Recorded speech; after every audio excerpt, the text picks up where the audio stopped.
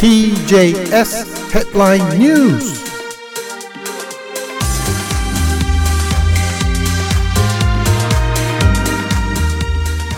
1月23日火曜日、時刻は8時8分です。ニュースヘッドラインお送りします。11月のアメリカ大統領選挙に向けた共和党の候補者選びの第2戦、ニューハンプシャー州の予備選挙の投票が始まりました。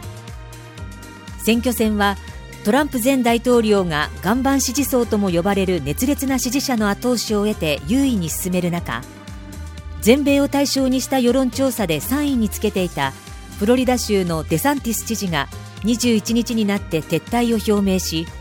すでにトランプ氏とヘイリー元国連大使の2人が争う構造となっています。政治情報サイトリアルクリアポリティクスによりますと、ニューハンプシャー州で行われた世論調査の平均は今月21日の時点でトランプ氏が 52.5%、 これをヘイリー氏が 37.5% で追う展開となっています。トランプ氏は初戦のアイオワ州で他の候補者に大差をつけて勝利しています。ヘイリー氏がここで勝利するか、トランプ氏に迫る結果を出せなければ選挙戦を続けることが難しくなり、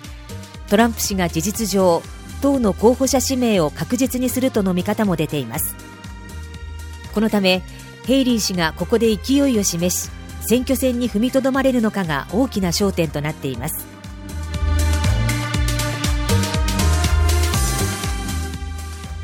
パレスチナのガザ地区でイスラエルとイスラム組織ハマスの戦闘が続く中、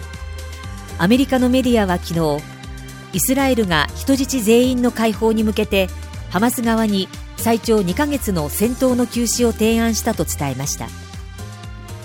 ガザ地区で軍事作戦を進めるイスラエル軍は、ハマスの重要な拠点があるとする南部のハンユニスで戦闘地域を拡大して空爆や地上部隊による激しい攻撃を行っており、22日も市街地では銃声と爆撃音が響きました。イスラエル軍の攻撃によるこれまでの死者はおよそ2万5300人に上り、住民のさらなる犠牲が懸念されています。こうした中、アメリカのニュースサイトアクシオスは昨日、イスラエルの当局者の話として、イスラエルが人質全員の解放に向けてハマス側に最長2ヶ月の戦闘の休止を提案したと伝えました。提案では、はじめに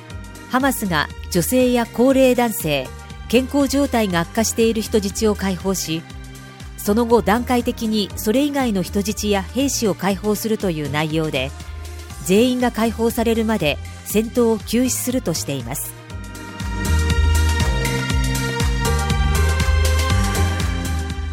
能登半島地震を受けて台湾当局が民間に寄付を呼びかけ、25億円余りが集まったことについて、林官房長官は記者会見で、多大なる支援に深く感謝を申し上げる。台湾との間ではこれまでも様々な自然災害やコロナ禍などで相互に支援してきており、今回の措置もまさに台湾の日本に対する友情の証だと述べました。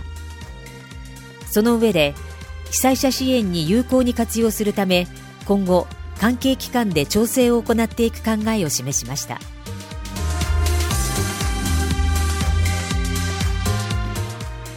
代わって日本のニュースです。20日に月面への着陸に成功した日本の無人探査機スリムについて、 JAXA 宇宙航空研究開発機構は、搭載した太陽電池で発電できていないことから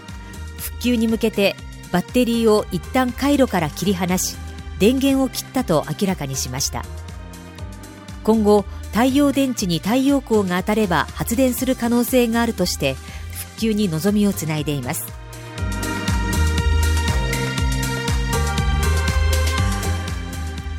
アメリカ映画界で最高の栄誉とされるアカデミー賞の各賞の候補が発表され、日本に関連する3つの作品がノミネートされました。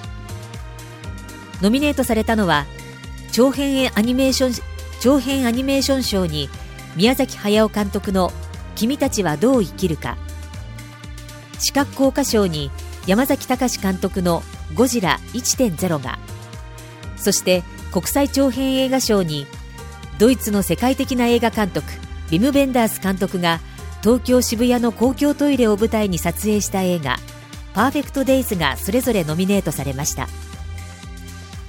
アカデミー賞の発表と授賞式は3月10日にドルビーシアターで行われます。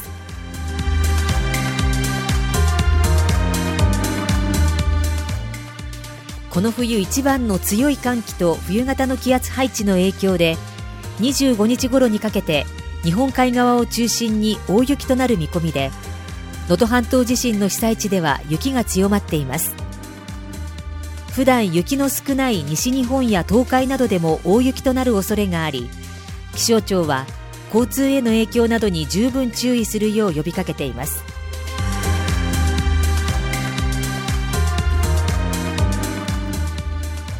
では株と為替の値動きです。今朝のニューヨーク株式市場ダウ工業株30種平均は昨日の終値と比べて98ドル3セント安い 37,898 ドル23セント、ナスダックは昨日の終値と比べて 8.76 ポイント上がって 15,369.04 ポイント、SP500 は昨日の終値と比べて 0.07 ポイント下がって 4850.36 ポイントで推移しています。外国為替市場、この時間は1ドル148円40銭で推移しています。以上、この時間のニュースをお伝えしました。時刻は8時15分です。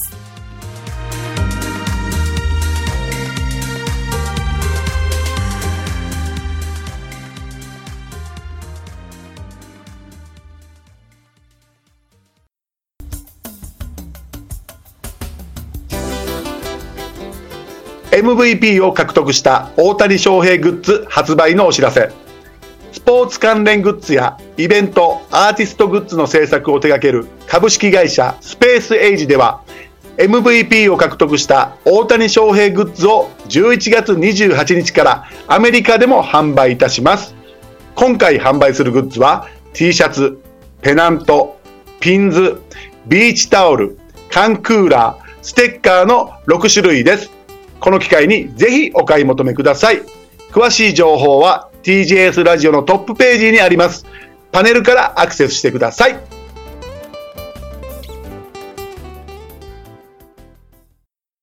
TJS Japanese Radio Station TJS Sports。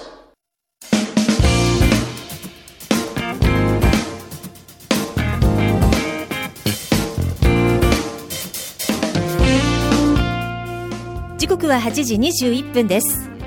スポーツニュースお伝えします。 NBA アメリカプロバスケットボール、フィラデルフィア 76ers のジョエル・エンビード選手が昨日地元で行われたサンアントニオスパーズ戦で70得点を記録しました。1試合で70得点以上をマークした選手は史上9人目。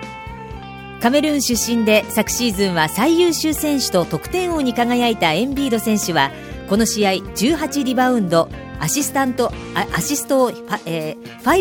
をマークしています。試合も133対123で勝ってチームの勝利に貢献しました。アメリカメジャーリーグ、大谷翔平選手と山本由伸投手が加入したロサンゼルスドジャースがボストンレッドソックスからフリーエージェントとなっていた先発左腕のジェームズ・パクストン投手と契約合意が間近になったと昨日メジャーリーグ公式サイトなどが伝えました。パクストン投手は昨年5月に左肘の手術から復帰し19試合に先発して7勝5敗、通算成績は64勝38敗となっています。ドジャースは昨シーズン10勝のタイラー・グラスノー投手も獲得するなど今シーズンの開幕に向けて大型補強を進めています。さあそんな中、野球データサイトファングラフスがこのほど過去の記録や年齢などに基づいて算出したメジャーリーグ2024年シーズンの成績予測を発表しました。この中でドジャースに加入した大谷翔平選手について、38本のホームランでナショナルリーグ4位にとどまり、2年連続のホームラン王は逃すと予測しています。昨年秋に右肘手術を受け、今シーズンは打者に専念する見込みの大谷選手は151試合に出場して打率2割7分3厘102打点との予測が出ています。メジャー1年目で大谷選手と同じドジャースに入団した山本由伸投手については、29試合に先発して12勝9敗、防御率 3.98、 三振を奪う数は200に到達すると予測されています。シカゴカブスに移籍した今永昇太投手は9勝8敗、防御率 3.83、 サンディエゴパドレスに入った松井裕樹投手は3勝3敗7セーブ、防御率 3.33 とされています。さあ実際にはどうなるでしょうか。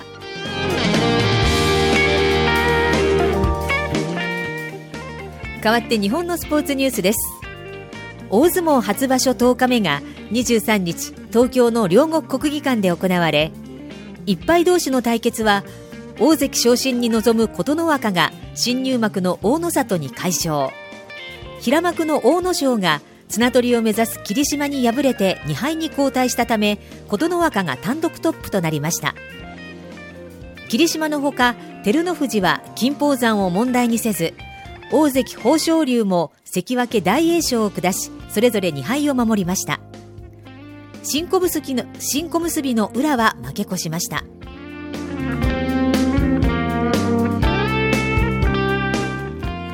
おしまいにテニスの全豪オープンは23日車椅子の部が始まり、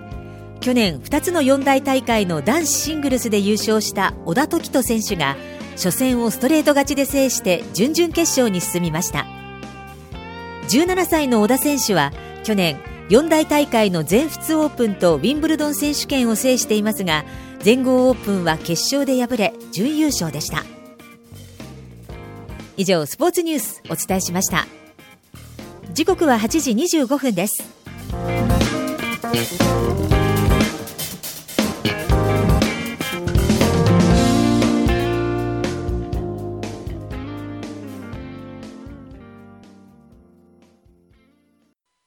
ホンダ屋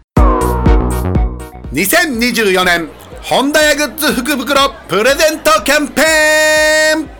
TJS ラジオで私田村健二からキーワードをゲットして福袋を応募しよう。応募者の中から抽選で10名様にホンダ屋 T シャツ、ホンダ屋パーカーなど100ドル相当のホンダ屋グッズと30ドル分のお食事券をプレゼント。応募方法はまずホンダ屋のホームページ www. 居酒屋ホンダ屋 .com にアクセス。お名前と E メールアドレス、そしてこの番組の最後に言うキーワードを記入して送信するだけ。応募期間は本日1月9日火曜日から1月31日水曜日まで。キーワードは番組の最後に発表します。最後まで聞いてやー。